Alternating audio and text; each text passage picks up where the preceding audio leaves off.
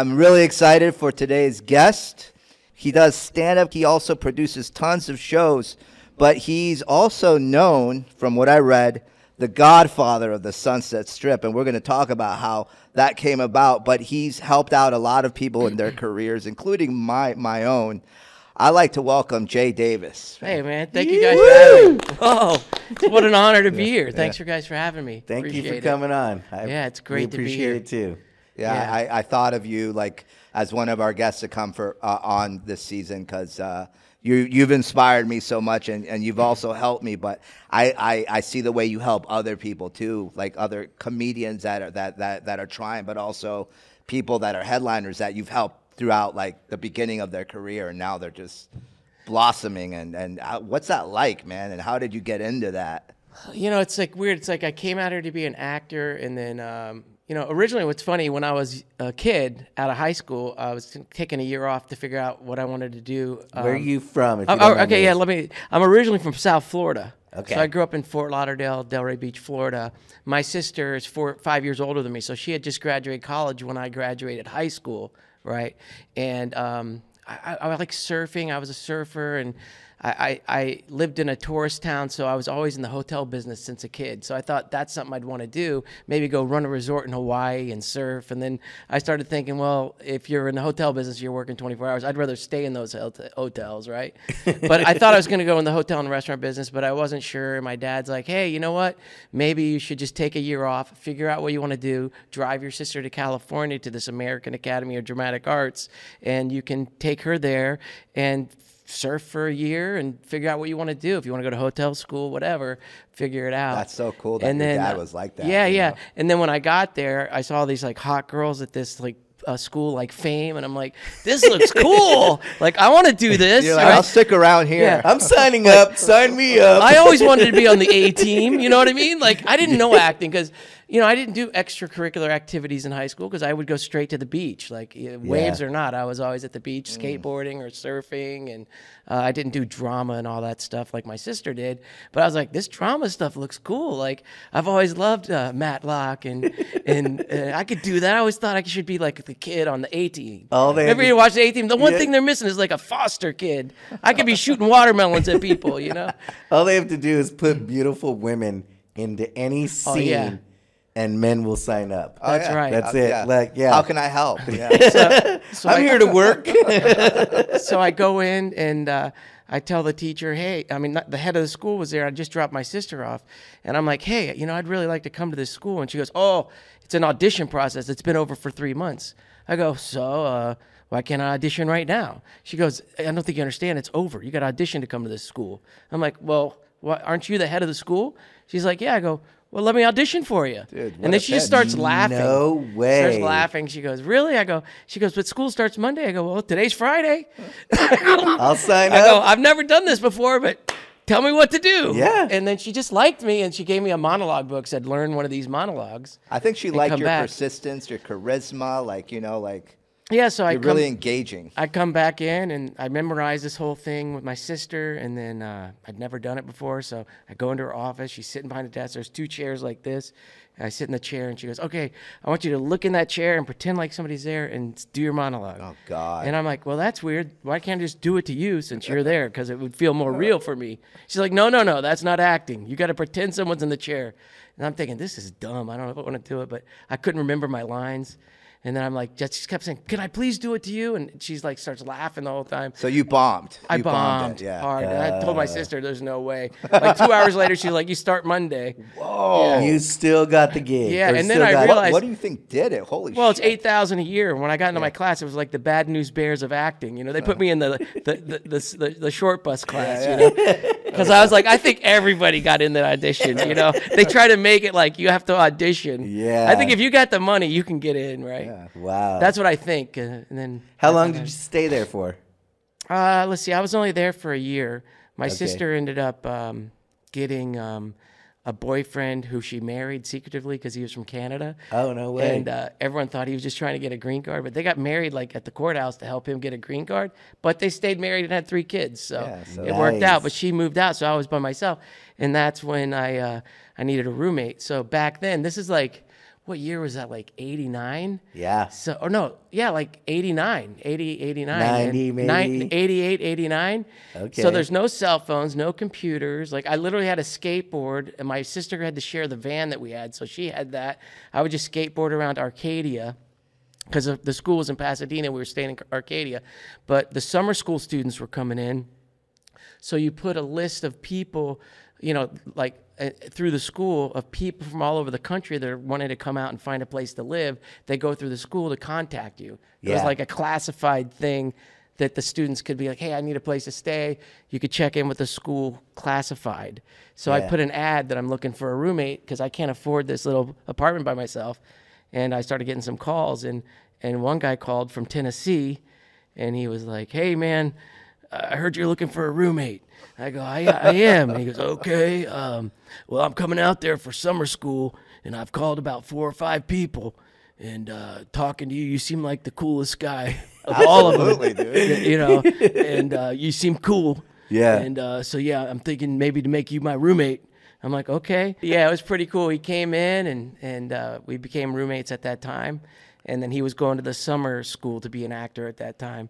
And it's crazy for me to think of Johnny Knoxville the way he is now, or the way I've seen him, like, you know, throughout Jackass, that he went to school. I was like, gonna say, I didn't even know he went to school for acting. I thought he wanted to, and he wanted to get into acting a different way, and that's why he came to Big Brother and started doing the stuff with us. But yeah, he did. Yeah, he originally, I think, wanted to be an actor. He was in a Taco Bell commercial. Yeah. So I remember that one. Yeah, and then from there, we're roommates for a minute, and then we both realized, like, we were going out into Hollywood and partying at night and stuff, and hanging out from Arcadia, and it was a long drive. And then, you know, they told us that we weren't allowed to audition, and we're thinking, why are we in acting class way over here in Pasadena and Arcadia when all the jobs and auditions are in Hollywood? Yeah. So we both made a decision, like, let's find a place in Hollywood, like, let's quit this school and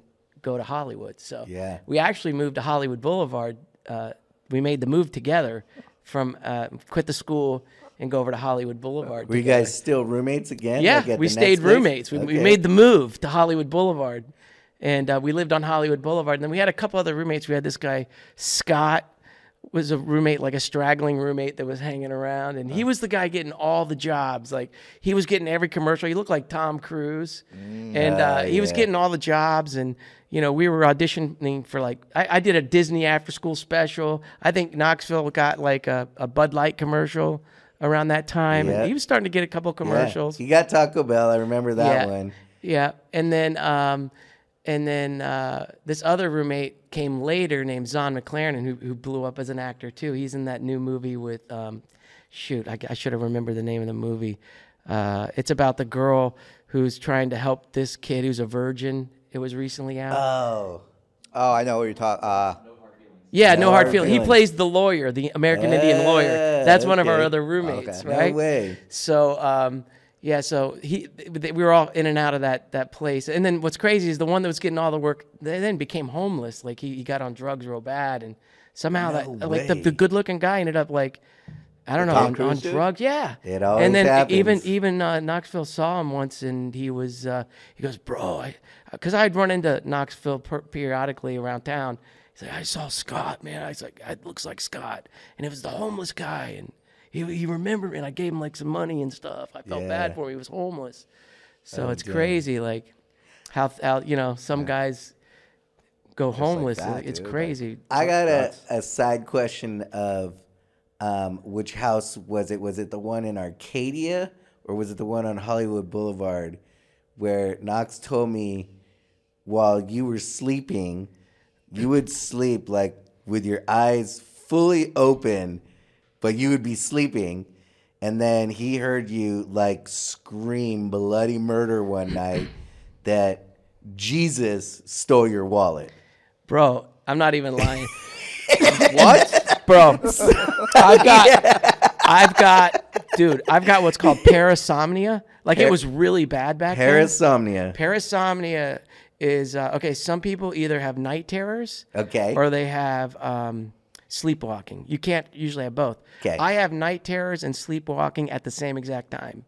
Oh, And what's crazy is it looks like I'm awake, Yes. but I'm still sleeping. So what happens is, it's crazy. My dreams come alive in the room. It's like Okay. hallucinogenic, you know? Got it. Yeah, my yeah, dreams come alive. So these entities come out in the room, and like I'm sleeping, but it looks like I'm awake. It freaks people out. Like before Knoxville, actually, I did have another kid come in. I forgot to tell you this, and he was like Screech. He looked like Screech from that show, Okay. Saved by the Bell, right? Saved by- So yeah. he's like, hey, can you swear I never lived on my own? You know, we're like 18, 19 years old. He's like, it's my first time living on my own. Yeah. And he was from Arcadia because like that was a kid that came in, and like within 2 weeks or 3 weeks, bro, I had a night terror with that kid. And like, it's like something was stabbing me to death like 13 times. It was like a horror movie, bro. And we used to like dorm the rooms up. So we slept in the same room with like beds against the wall. And all of a sudden Like he just camp. hears like,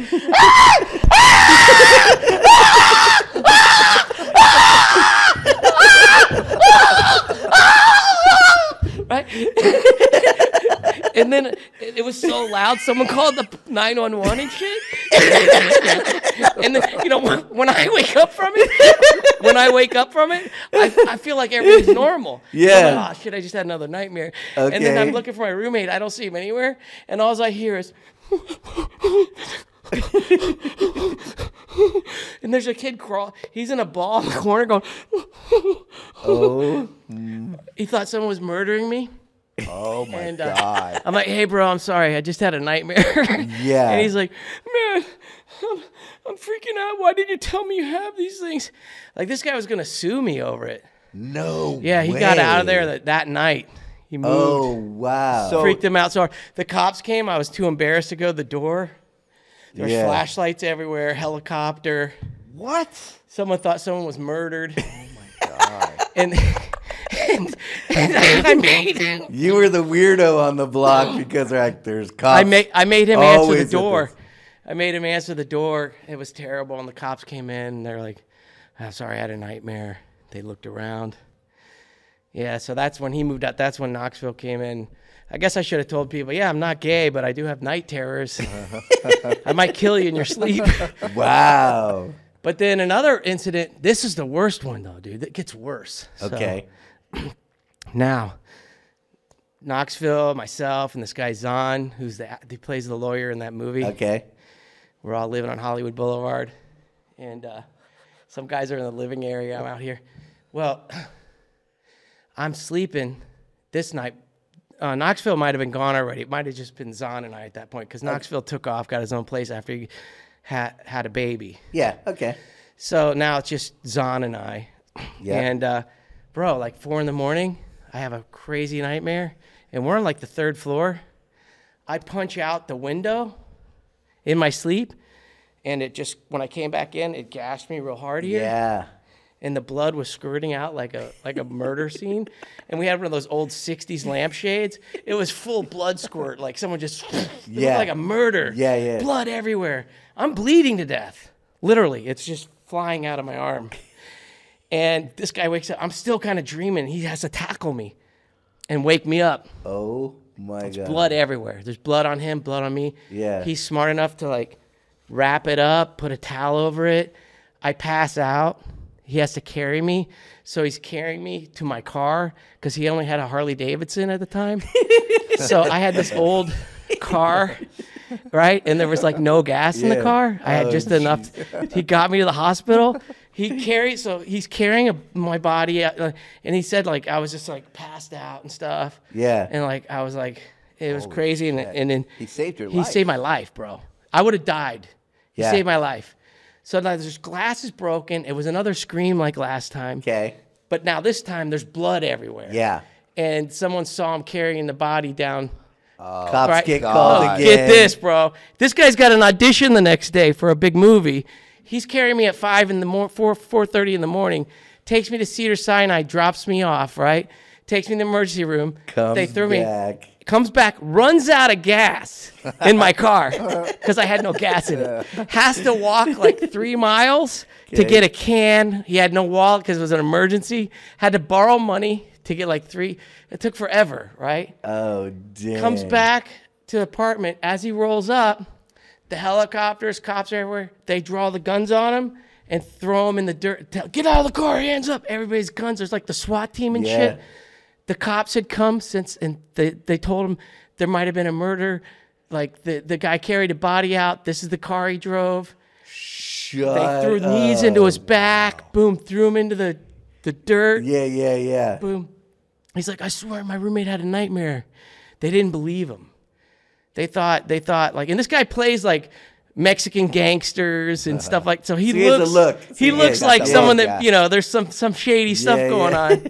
They might recognize him from one of the shows he was in. Oh my God. Next thing you know, poor guy was in cuffs. They put him in the back of the car. He's like, I'm telling you, he had a nightmare. Yeah. So the guy's like, go down to the hospital, check it. So then the cops come in. I'm getting sewed up. As they're sewing me up, the cop's like, listen, what happened? I go, I had a nightmare, dude. He goes, they start laughing. Yep, he had a nightmare. And then they let my friend go. So he saved my life, and he probably didn't get that audition because of me. I'm sorry he's on. My bad. Yeah, crazy stuff. And then after that, I had to go to like a sleep clinic, and then these doctors would come and they would talk to me. Like 3 doctors at one time would look at me like, wow, man, when you sleep, you go like extra deep, like almost close to death. That's like weird stuff happening down there. And they were like looking at me like, oh, like they put shit on you and test your brain and how deep your sleep really is. I go deeper than anyone else, and that's when weird stuff happens. And so there's a REM. It goes way deeper than a normal person. Oh, so if I don't get a lot of sleep, I can have these night terrors. So I have to really watch my sleep. What's your breathing like during these times? Because they say like, there's like sleep apnea. There's different things like, it could affect your breathing. But if you're that deep, how's your breathing? I tell you, I know I have sleep apnea too. So it's something I've got to get another CPAP machine. But Did that did that ever affect you? Like when you were actually like maybe single or dating someone and like they slept over and you fucking freaked out in one of your night terrors? Yeah, dude. Dude, one time my sister, I don't know, like you're sleeping next to someone now. Yeah. Fuck. I know, like it happened recently, dude. Really? They came back recently. If I don't sleep a lot, then I go into that deep, deep sleep, and that's when weird things happen. Yeah. That's when I see weird stuff. And I don't even know I'm doing it, bro. Like, it just all of a sudden, I've just got these things trying to get me, and I'm just like, rah. Just recently, like, with my girl now, like, she was on the couch even, and luckily, because I come running out and freaked her out, bro. She wasn't happy. Yeah. Wow. She wasn't happy. So, yeah, I've got to get... It disappeared for a long time after I almost killed myself. I was able to kind of get a grip on it, but... Are you talking about the arm through the windows? Yeah, that was... Okay. I think after that, I was just like, man... There was another time where I was going to jump off the balcony because I thought I could fly. So, yeah, it was time to get one on the first floor. It's crazy, yeah. Have you ever... so, I know you're going to sleep doctors and stuff... But have you gone to, is there therapy where you've met other people who have this too? No, I haven't. Discussed it or anything? I've not. No? That would be cool. Kind of talk to other people that have the same thing. Because the doctors were looking at me like it's some kind of like... It's next They were level. looking at like there's some like... I don't know, is this like some weird spiritual stuff going? Like what's going... Is it close to death? You're seeing things? Exorcist All I'm thinking about when you say that is there was a Nightmare on Elm Street that came out. I think it was like Dream Warriors, where they all had the similar, not the same dream, like nightmares, but they were all having nightmares, and they were all in like kind of like this kind of AA for it, like talking about it, and discussing it. And I didn't know if that was like a I should get in and meet some other people because it would make me feel start better it, about myself. or even like get it going. You know. You know what? It's a good idea. Yeah. It's interesting, really. Like. I think a lot, because I've seen stuff on TV where people that do have what I have see the same type of things. Like when I was a kid, I used to sit like sleep, and then I always thought if I didn't move, like whatever I saw would just not know I was there, right? When you're little. Okay. But I remember having a nightmare, and there was like this dark shadow at the end of my bed. And I'm like, open my eyes. I'm like, is that really there? See, because I could open my eyes and the dream's still going on. And I'm like, that's not, I'm going to close my eyes. I don't think it's still there. Then I look up again, it's still there. Jesus. And then all of a sudden, you see these hands come down right at your throat like this. And then I just go, rah! And then I fly out. That's when the And my freak parents out had happens. these doors that used to slide, you know, the thin, like, wood doors that used to slide back. I ran right through it. There were splinters everywhere. I think I was about 11 years old, 12. Crazy. Like, this has been going on for a while. Wow. Have you been put on any medication for it? Oh, you guys are like, should you be in the studio right? Don't fall asleep, man. No, I'm very intrigued by this. Yeah, Well, I'm intrigued by it too. It's No, like, I'm not. You're not scaring me at all. Like, you know, at all. I'm very intrigued, and it's fascinating. Not in like a. I'm fascinated by like, wow, this really is out there happening. It is. Like, yeah. I love learning new things, and something like this is amazing to me. It's called parasomnia. Yeah. I bet you like if you're ever on the road with like your stand-up buddies, they're like, don't get a room with Jay. Yeah. It's true. Or the new guy. Hey, let's bunk up together. Or someone that does know about it. Yeah, put them with Jay. Put him with Jay, dude. You'll have And a make great Jay experience. just get Jay really tired, Dude, and some that's crazy sick, shit's gonna go down. Yeah. One time I went to Hawaii with my buddy Bo, and we were staying at one of those youth hostels, and the only thing they had were the 2 couches for us, and sure enough, had a major one that night. I almost ran through a sliding glass door, the full scream, the murder sesh. The whole place woke up freaking out. Like they were going to call 911, and I had a nightmare. It's so embarrassing after all these people are looking at you like, bro, what's going on? Just a nightmare. It's crazy because like things like that, like those experiences like that are like what you hear about on the news of people having when they're like on PCP or like some crazy drugs, and you're just having them like while you go to sleep. Yeah, isn't that nice? Jeez, I have PCP episodes in my sleep, bro. Wait, what you thought Jesus was stealing your wallet? Yeah, that is a full PCP episode. I know. That's like, all right, so we have one wallet missing. At least my money's going to Jesus, you know? If anybody's going to steal my money, at least you got it, Jesus. To heaven. Yeah. You're getting to heaven. Jesus, you get it all, bro. Yeah. Damn, man. Yeah. I'm sure. I think Knoxville probably saw a few episodes. He said, sure. And then he said that you nicknamed him the A Stalker. Oh, that's...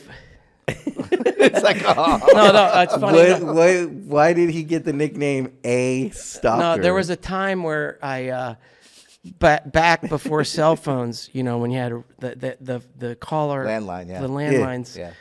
Yeah. Wait, let's see, was it? Yeah.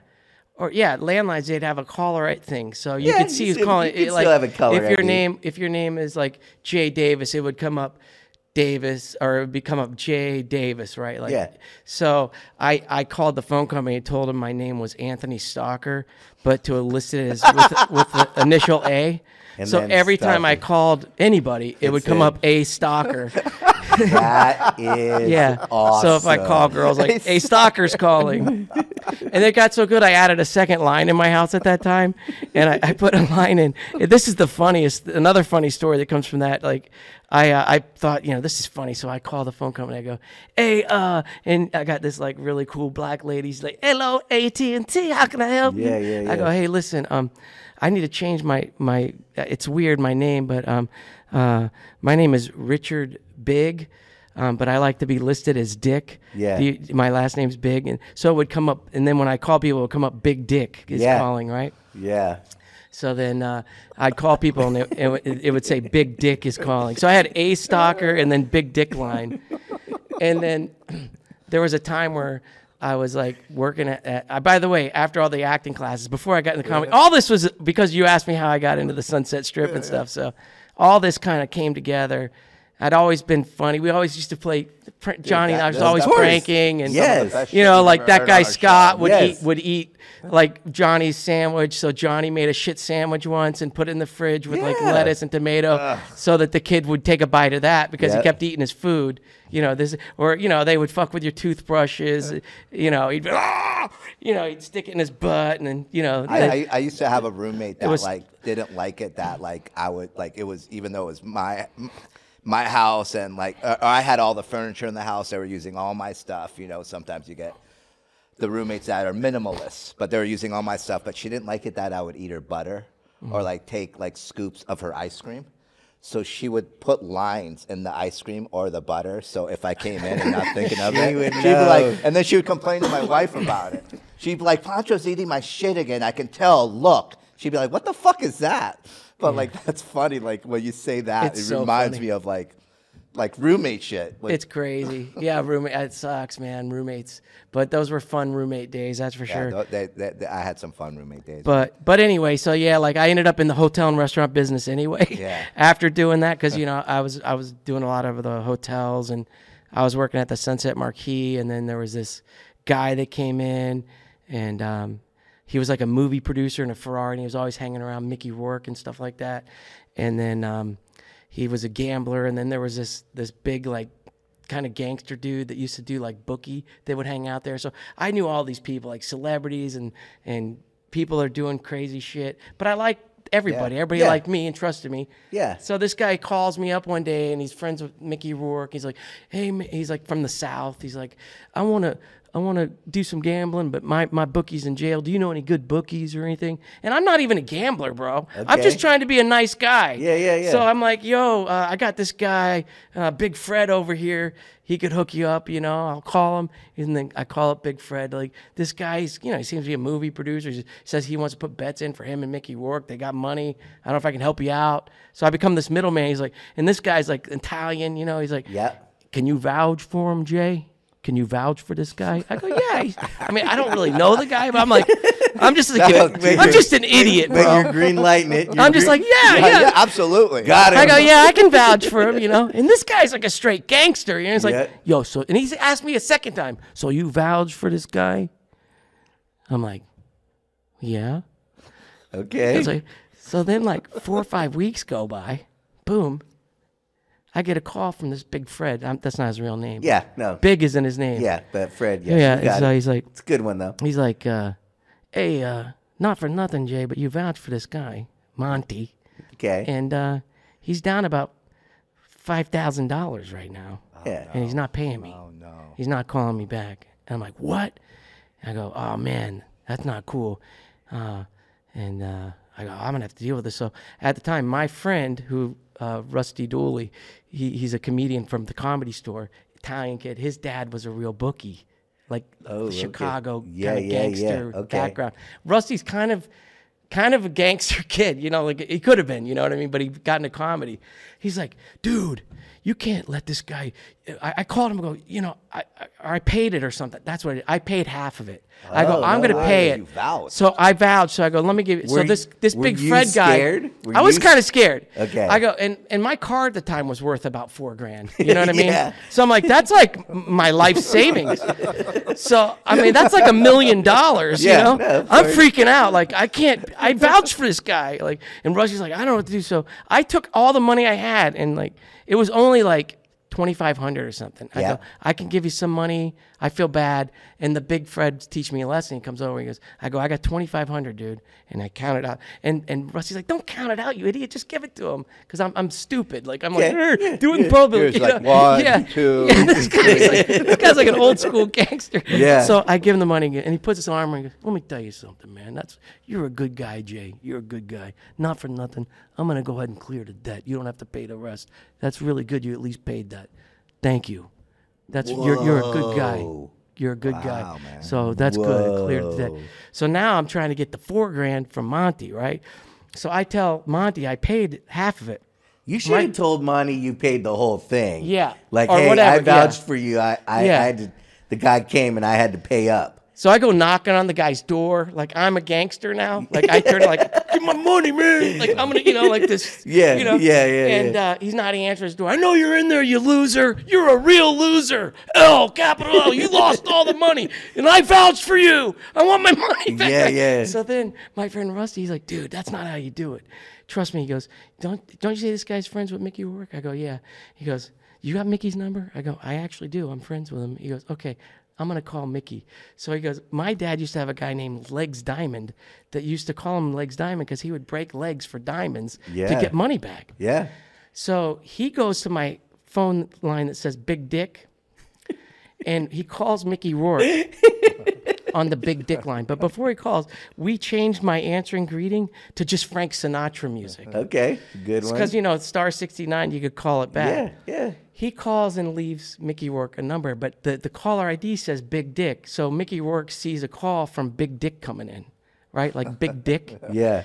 And he doesn't answer. And my friend's like, leaves this message. He's like, hey, Mickey, how you doing? This is Legs Diamond from Chicago. I'm sorry to be calling you with this information, but you got this friend named Monty. He's throwing your name around, you know, not for nothing, but he's throwing your name around that he's making these bets, and it's not even a lot of money. We don't even care about the money. I just don't like this guy making your name look bad. And he's owed $4,000, and he needs to pay. But you know what? I don't really hold you responsible. I just want you to know there's a guy out there using your name, and he's not paying his debt. Yeah. And we don't even care about the money because that's pennies to us. But Yeah. I just need you to know because I'm a big fan. I love you. And he hangs up. The phone rings back, and it just goes right to the answering service. Okay. Frank Sinatra Yeah, music. okay. And he leaves a That's message, and he's perfect. kind of scared. That's He's like, perfect. This is Mickey. That guy Monty can lose my number. I'll tell you what, meet me over here. I'll drive you straight to his house myself. right? Because for like Mickey's 4 weeks, kinda this nuts. guy Yeah. Monty's not calling me back. Yeah. Next thing you know, my phone rings 20 minutes later. It's Monty. I answer, he's like, what's going on? Who's this big dick legs diamond guy looking for me? I go, yeah, I mean, it's out of my hands now, Monty. I sent it over to these guys, and they've got some guy named Legs Diamond looking for you if you don't pay this. And we're Legs Diamond, right? Yeah. He said, well, I can meet you tomorrow. I go, bro, it's out of my hands. I don't know Legs Diamond, but I just told him I have nothing to do with it. I vouch for you. It's on you, Monty, at this point. I'm free. They freed me from it. They got some guy, Legs Diamond, looking for you. How'd they get Mickey's number? I have no idea, bro. He's Legs Diamond, you know? Oh my! The next thing you know, boom. We go over to Rusty's, got this girl who's got this boyfriend, and he was like Brad Pitt from like California. Like Yeah. this guy was like high on like Quaaludes and all kinds of stuff. Yeah. And he's like, we're telling him we're gonna go meet this guy Monty to get my money. And this guy goes, you need some backup? I'd like to kick somebody's ass tonight. I go, Okay. dude, we're not looking to kick anybody's ass. I just want to get my money back. I don't even care about the $4,000. I just want my $2,500. Yeah. And this guy puts brass knuckles on. He goes, I'm coming with you guys, and I will fuck somebody up. I'm going to fuck somebody up tonight. I'm like, bro, you're going to kill somebody now, and I'm going to be in jail. I just want my $2,500. I don't want anybody getting hurt. But anyway, he takes the ride with us anyway. He's half loopy. Yeah.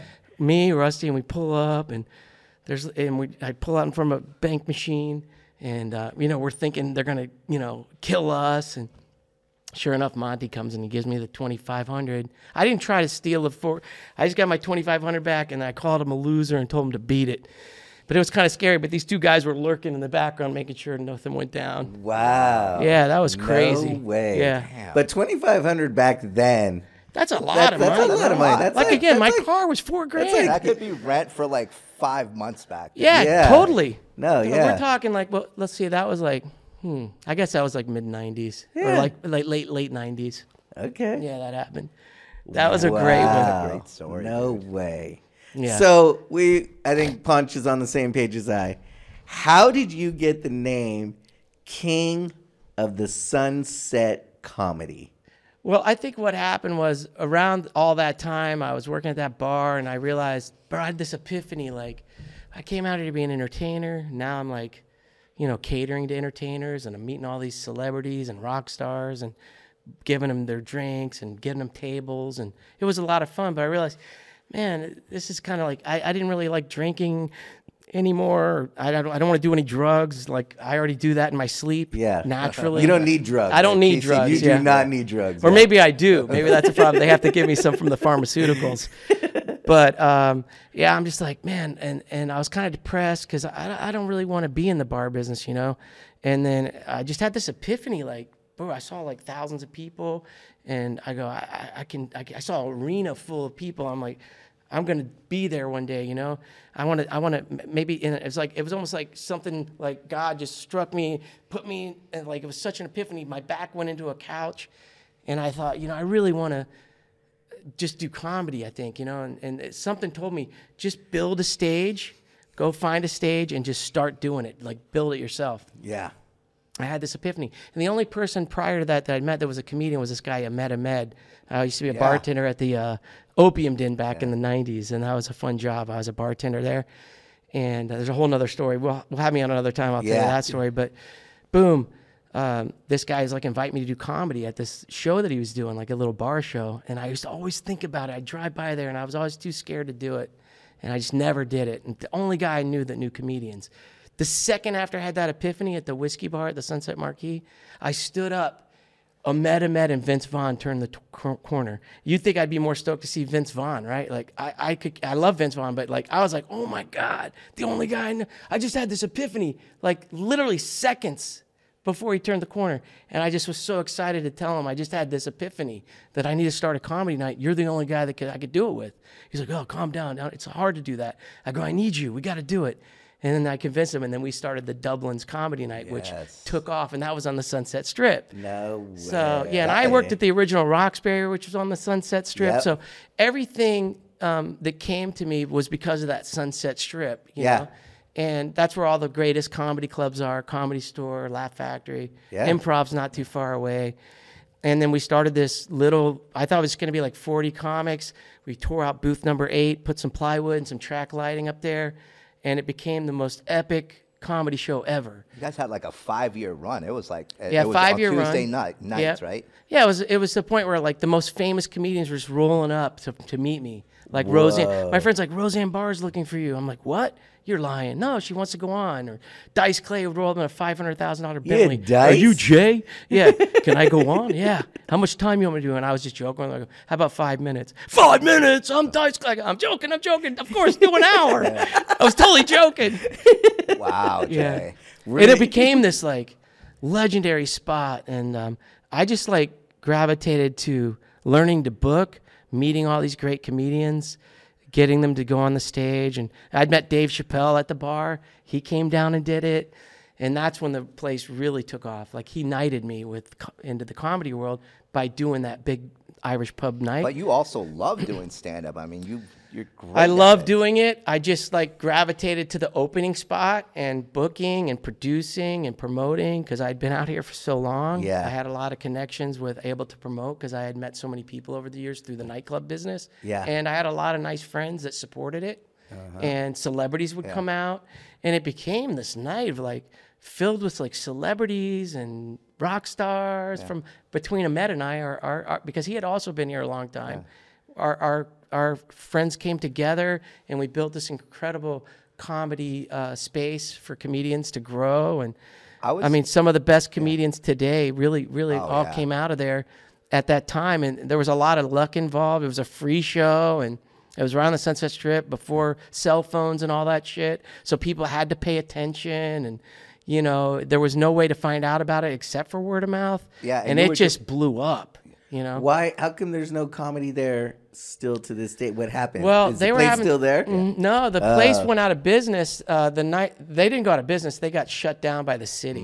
So like people don't realize this, but it's like Footloose out there. You got to have a dance license to dance. They won't let you dance in an Irish pub. The city, because they want to control. It's crazy. Like they want to control. Make sure you're not playing hip hop. But they don't want money too to give you that permit. Right. So they didn't have a dance license. We had DJ Crash, who really he's still with me today. He would do the DJing. So we would do this incredible night of comedy, and then we'd break down all the tables, and Crash would just lay it out, and we would dance the night away. It was a party. There was no cell phones, no social media. People are just having fun. Everybody's in there. No one's worried about pictures being taken. It was the best time ever. There'll never be another room like it because the times have ruined it. You know, like. You know, all this technology's kind of hurt the good times in a way. It was a much better time. Social media pretty much tattletales on you. Yeah, exactly. You know what I mean? Then it was just way more fun. And no one's tattletaling. I wanted to. Now everybody's got to be. Oh, what do I say? What do I do? No, it's exactly. People are filming me. Yeah, it sucks. I wanted to ask you something because I read it, and like when you guys were doing the Dublins. It was like the focus was to have headliners on. Like you guys wanted to have headliners. But then I read that you guys gave one guy a shot from Boston. and he absolutely blew everyone's mind. He just fucking crushed it. This dude was Dane Cook. Yep. And like you basically gave him a shot and he just went to the stars with it. And I wanted to ask you, like, and I'm sure you've given this opportunity to lots of comedians and you've watched them just blossom. Mm-hmm. What's that feeling like? Like, and when you're seeing that happen, you're just like, oh my God, like it feels good. Like it was really, when Dublin started, like when that thing just took off within like 3 weeks, like it was like the parting of the seas. Like it was like, wow, I finally found my purpose. Like I'd been out for so long, and you know, when you're young, get in the nightclub business, you're partying, you're doing things you shouldn't do, and it takes a toll on you after a while. And that's when I had that epiphany. Like you got to get out of that world, you know, and find something that you really drives you, that you're really passionate about. And the second we started that comedy night, I found my purpose, and it was beautiful. You know, it's like, I'm supposed to be doing this. Like, it was like, you know, it was almost like I was helped by God. Like, it was like, you're going to do this, and I'm going to help you. Because it's no other way to explain it, you know, when things just take off. And so I was pretty stoked that I had this platform where I could help others. And I really would feel great to see others succeed. Like, I love watching others succeed. And so that's always fun. But, you know, these are already very talented people. You know what I mean? I just got lucky in a way that Dave Chapelle did my show, because once Dave did that room, the whole comedy community heard Dave Chapelle did it. Therefore, well, if Dave Chappelle's doing this room, we should do the room, right? Yeah. So all the best talent, like, it's not like I made them any more talented. Yeah.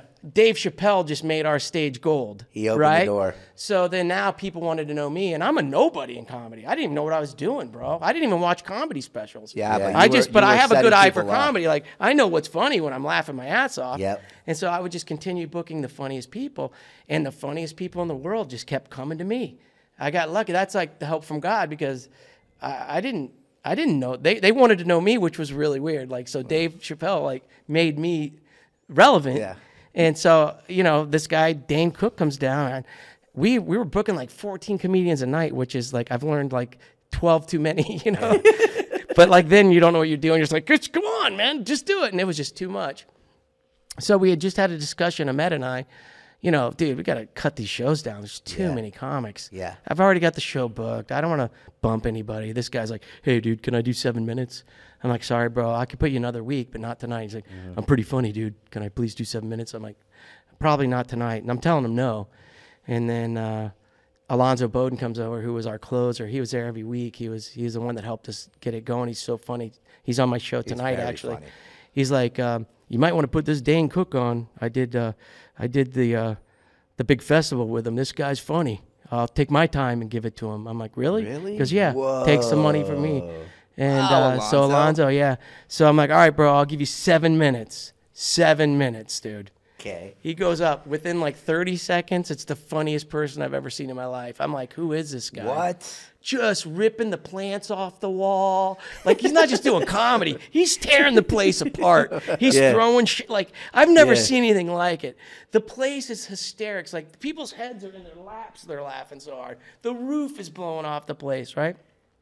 6 minutes and 58 seconds. He's like, looks at his clock, goes, that's 7 minutes. Thank you. I'm Dane Cook. And he goes right to me, like straight at me. And he goes, 7 minutes. And then walks away from, like, I had to follow him through the crowd. Like, I need this dude's phone number. Who is this guy? way. I had to chase him down. Can I get your number, bro? No. He goes, I might come back, bro. And I'm like, shit. You know he came back. The very next week, here he comes at 10 o'clock. He goes, can I go on? I go, you're next, bro. Yeah, and that was it. We put him on every week. That's Fucking awesome great style. stories, dude. It was fun. Yeah. Those were the days. Wow. But there's a lot of good comedy. So you're still producing comedy shows now. You just said, like, you got what's name on tonight. Yeah, right? I got a show tonight with Nick Schwartzen and Alonzo Bodden, Tom Rhodes. Where are you at tonight? Shank Forbes. Yamashiro, the cool sushi spot up in the hills. Yeah. Yamashiro. Yeah, I created a room up there. Great. And it's kind of this VIP premiere How many people? comedy show. Only about 85.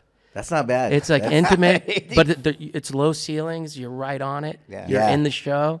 It's pretty cool. And you- you that's can eat smart. sushi. You can have sushi and watch comedy. Puts It's on really like 5 cool. comedians. Each of them get like 15 It's really minutes. beautiful. I up want to there. come see this. I'm Yeah, coming. I'm you gonna come check tonight. this. Come tonight. Can't make it tonight. Anytime. But I'm gonna keep in touch. We'll go together. Yeah, Pancho and I will come. Anytime. I gotta get back to my area. I'm going to Hawaii. That's another thing that's weird. Like the owner, I don't know if this is true or not. So Johnny Knoxville, if you're listening, but the owner Ely claims that he knows Johnny, and so Yamashiro is this huge 100-year-old restaurant that sits on top of the mountain above Magic Castle. beautiful. Beautiful view. So there's 2 little lounges on the side. One's like a banquet room where they did weddings. That's where I do my show. Then the other side's like this cool little lounge. Sometimes we'll do comedy over there if it's a little slower.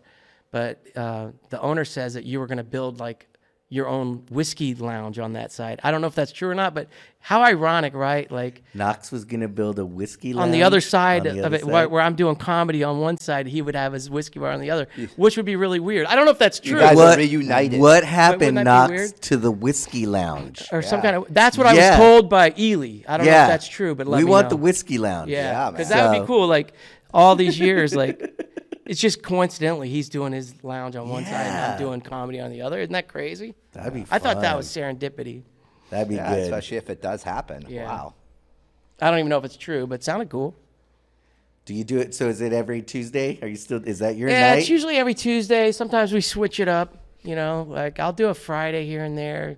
And I'm also doing every Wednesday at the OG Cannabis Lounge. Is that your show that you throw? That's my show every Wednesday, and that's free to get in. And it's a one of a kind spot. It's a gorgeous cafe where you can smoke cannabis and do edibles, cannabis, whatever. So it's the opposite of everything else. You can smoke inside, but you can't drink inside, and you can't smoke on the patio, but you can drink on the patio. Ah, okay. But the shows have been great. People are digging, especially cannabis lovers. It's a full weed bar. Dude, what's better And than it's getting beautiful. high and like just laughing your And the ass off? food is amazing. The chef is Jonah. He's an incredible chef. Good food. Do you It's a lot of fun. That's every Wednesday at the OG Cannabis Lounge in West Hollywood. It's on La Brea and Lexington. yeah, I see your Always fun to flyers. pop in. Free to get in. It's best to get a reservation if you follow me on Instagram. How are stoners? As Here's the good thing about as- stoners. They don't heckle. that I know. Yeah. They but don't heckle. do they bring the laughs you're looking for? The No, laughs a little no, different. no, sometimes- I've seen and Yeah. I've done comedy in front of stoners, and I'm like, are they even digging this? Bro, as long as they're smiling, you're winning. You don't have to hear laughter. You are alive. And if you look out there and they're just like, no laugh come out, Yeah. they just stare at you and smile. that's the They're same. baked. Yeah. But you know what? Like, if you hate like drunk hecklers, it's the best place to perform. Because But no it- one's gonna stand up. Yeah, like, yeah, yeah. Dude, don't say that, man. Not cool. They don't give a shit. You could talk about anything you want. They'll just stare at you like, yeah, man, that's cool. I've noticed that. I've So, done. but we get them laughing still. Okay. I did It that. doesn't. It's not that drunk hearty laugh crowd. Yeah, You know, like Dublin's. That was a wild place. When you got that room, you could feel it. Yeah. So yeah, it's a little different, but it's still a good place to work out your comedy, and people appreciate it. So Nice. It's whatever you like. Jay, do you ever like? I see you as like someone that would run a comedy club. Do you ever? Is that Yeah. ever been like an interest to you to like, It is. It's actually run it and it be yours? Well, yeah, I'm working on that as Really? we speak. Like I want to keep it on the low because it's so hard, bro. But I've been raising money to try to build my own club, and we'll see if it comes to fruition. But I'm definitely working towards that If goal. anyone deserves something like that, is you, man. Like, I'm working- the love that you've shown for this community and like what you've done for it and what you've done for other comedians. Like Jesus, like you deserve it, dude. I appreciate it. Well, I'm working on it, so we'll see what happens. If that's meant to be, it'll be just like Dublin's. The floodgates will open, and we'll make it happen. But I'm definitely working hard on that goal. JD Comedy. Yeah. Oh right. yeah. Thanks, guys. There Big you- dick comedy. Big dick Ace comedy. stalker, Ace big stalker. dick coming at Coming- you. I mean, I might as well be. I'm a comedy stalker. Like I'm relentless. I text people every week. Like, hey, if you don't like, if they say stop, I just delete them from my phone. Like, if you don't like my comedy shows and Yeah. you don't know good comedy, I'm doing you a favor by inviting you. So I'm relentless with texting He does people. the best comedy show that So- I've ever been to, as far as the people that he puts up the lineup. Yeah. And the people that come to it, that come and support Jay. It's pretty amazing, man. Dude, if you can't have fun at the comedy stalker room, Yeah, that's I don't right. know what to tell you. That's right.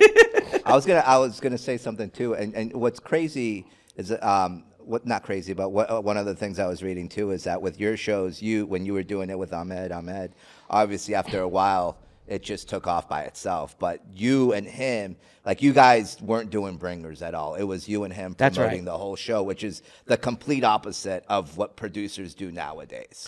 Yeah. Now it's all on the stand-ups to like be able to like bring enough people to fill the room. And I'm always like, dude, that makes it so I get it, but it's also one of those things where you're like, I just want to focus on my comedy and making people laugh. I don't want to focus on you coming up to me going, how many people you bring? You're getting less time. You said that, you know what I mean? It's Yeah, it shitty. doesn't seem like the way to do it, you know.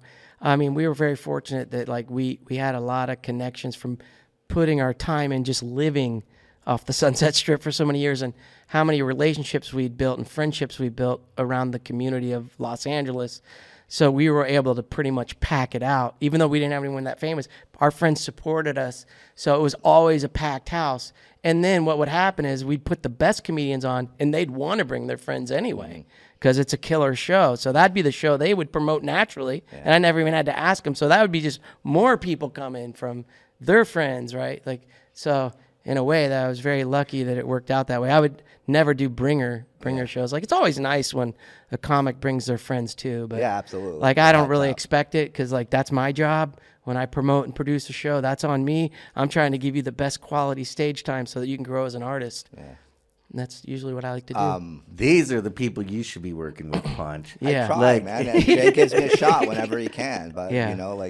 I need to get you on more for sure. Yeah. You know, I like people like you, bro, because you're a professional skateboarder. You're a professional skateboarder. Like, you're a professional comedian. You know, but professional means you work harder than the next person. Yeah. That's what makes you a professional. I work with professional comedians. Even as you're coming up, you know, I get people asking me on Instagram all the time, "Can you book me on your show?" I don't even know you, bro. Earn it. You know, and they're Yeah. like, "What's that mean? Earn it? How do I earn it?" You earn it.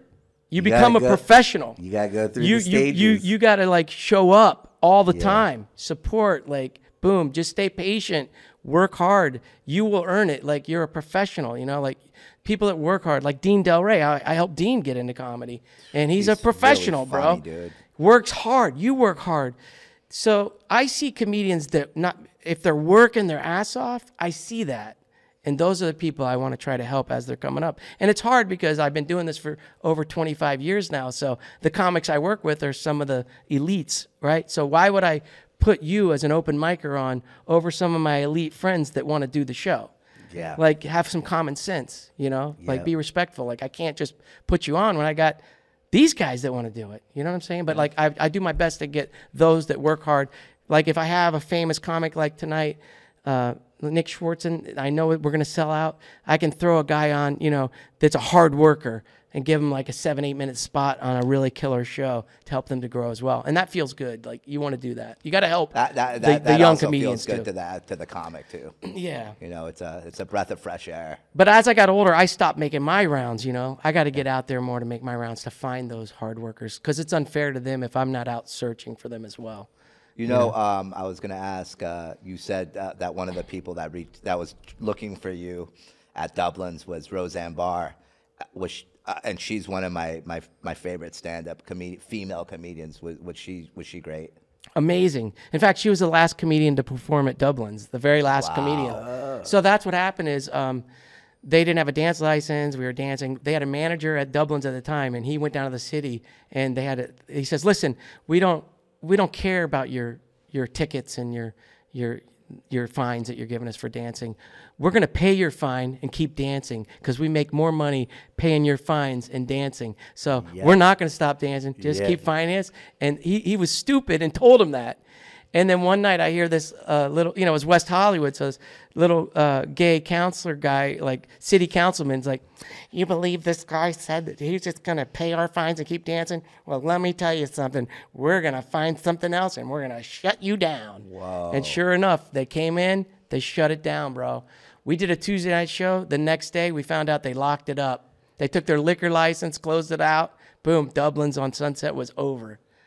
They shut them down for other things, too. They found any little thing and just shut it down, took their liquor license. Why wouldn't the city just go, okay, if they want to keep paying fines every time. I don't know. We're making the fine money. That's free money to the city. With complaints left and right. Who knows? Yeah. Who's complaining about people dancing, having a good time? I know. That's the weirdest thing, right? Like, I can't figure it out. You know what I mean? Yeah. I'm not going to be complaining about people dancing and having a good time. It was an end of an era, but you know, Yeah. that helped us all to grow. You got, you know, it was devastating because we had worked so hard to build that up, and then it was just over. And the room itself was what was so special. Yeah. So, yeah, I'd never stepped foot back in that building after that. Wow. We just had to keep going.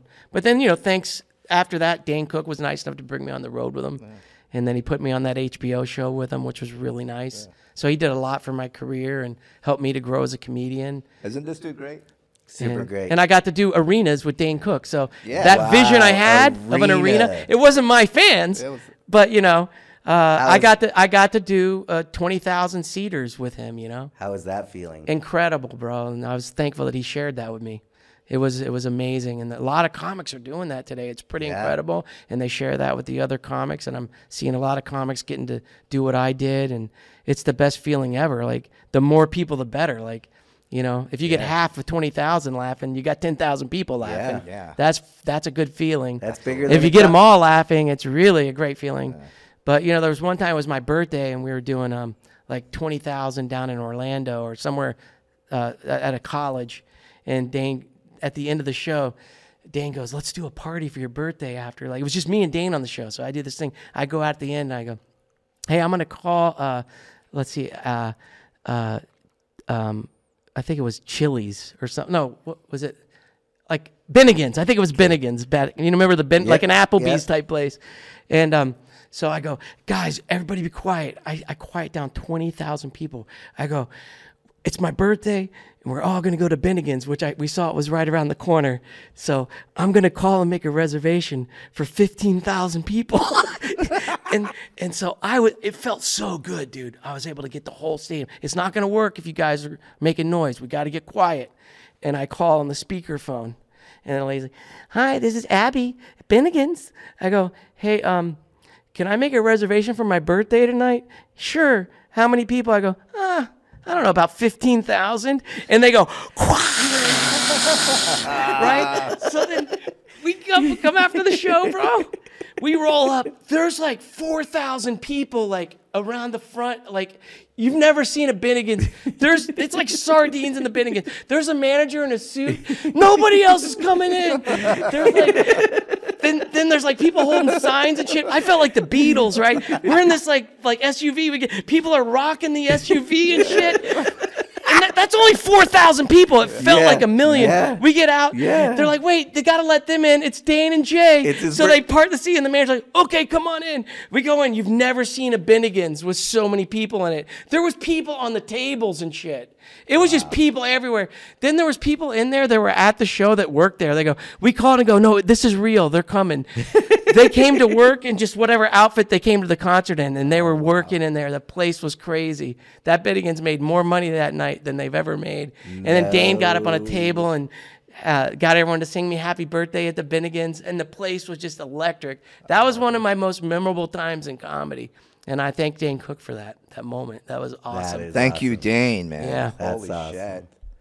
And, That's great, man. And on that note, let's end big. Yeah. That's a big one to end. Yeah. We want to thank you for coming on our podcast. Yeah, man. Bro, it was an honor. You know, everyone that I meet, whenever I'm at Yamashiro and I say, Jay Davis, everyone claims to be your best friend. That's nice. Oh, to yeah, know. he's my best friend. I'm like, everyone's. I'm going to start saying that now. Well, you guys are definitely my best friends. Yeah. You know Jay Davis? Yeah, he's my best friend. Okay, there we go. Are you really his best friend? Do you know about his night terrors? Yes. Maybe they don't know me that well. Well, now they will. Maybe you should sleep at his house one night. Are you really best friends? If you can take a night of sleep terrors. That should be one of your new Jackass skits. Someone having to sleep with me after I'm very exhausted. God, dude. Knoxville. Just put you That's on a one. bender I just for won't sleep for like 3 days and then put somebody in a room with me. And That's have a him good sleep one. next to me. That's That'd be a a good good one. one because Yeah, I this could guy's really the best have sleeper. a real night terror. Well, Yeah. Well, thank you so much for coming on our show, thanks man. for coming out, Jay. I appreciate it. And Yeah. by the way, Knoxville, I'm so proud of you and all your success you've had. You deserve it. success for you guys forever. Thanks for having me. Thank you. Appreciate Thank it. you. Thank you, Jay. One last thing. We got to thank our sponsor, Nima, NIIMA.com. Go there. Put in the coupon, Little Rev, LILREV. Save 15% and get yourself feeling good. It's the best supplement Absolutely. I take. Pancho's been taking it, and he's like, I can't get rid of this boner. Yeah. I'm like, you didn't tell me this was for this.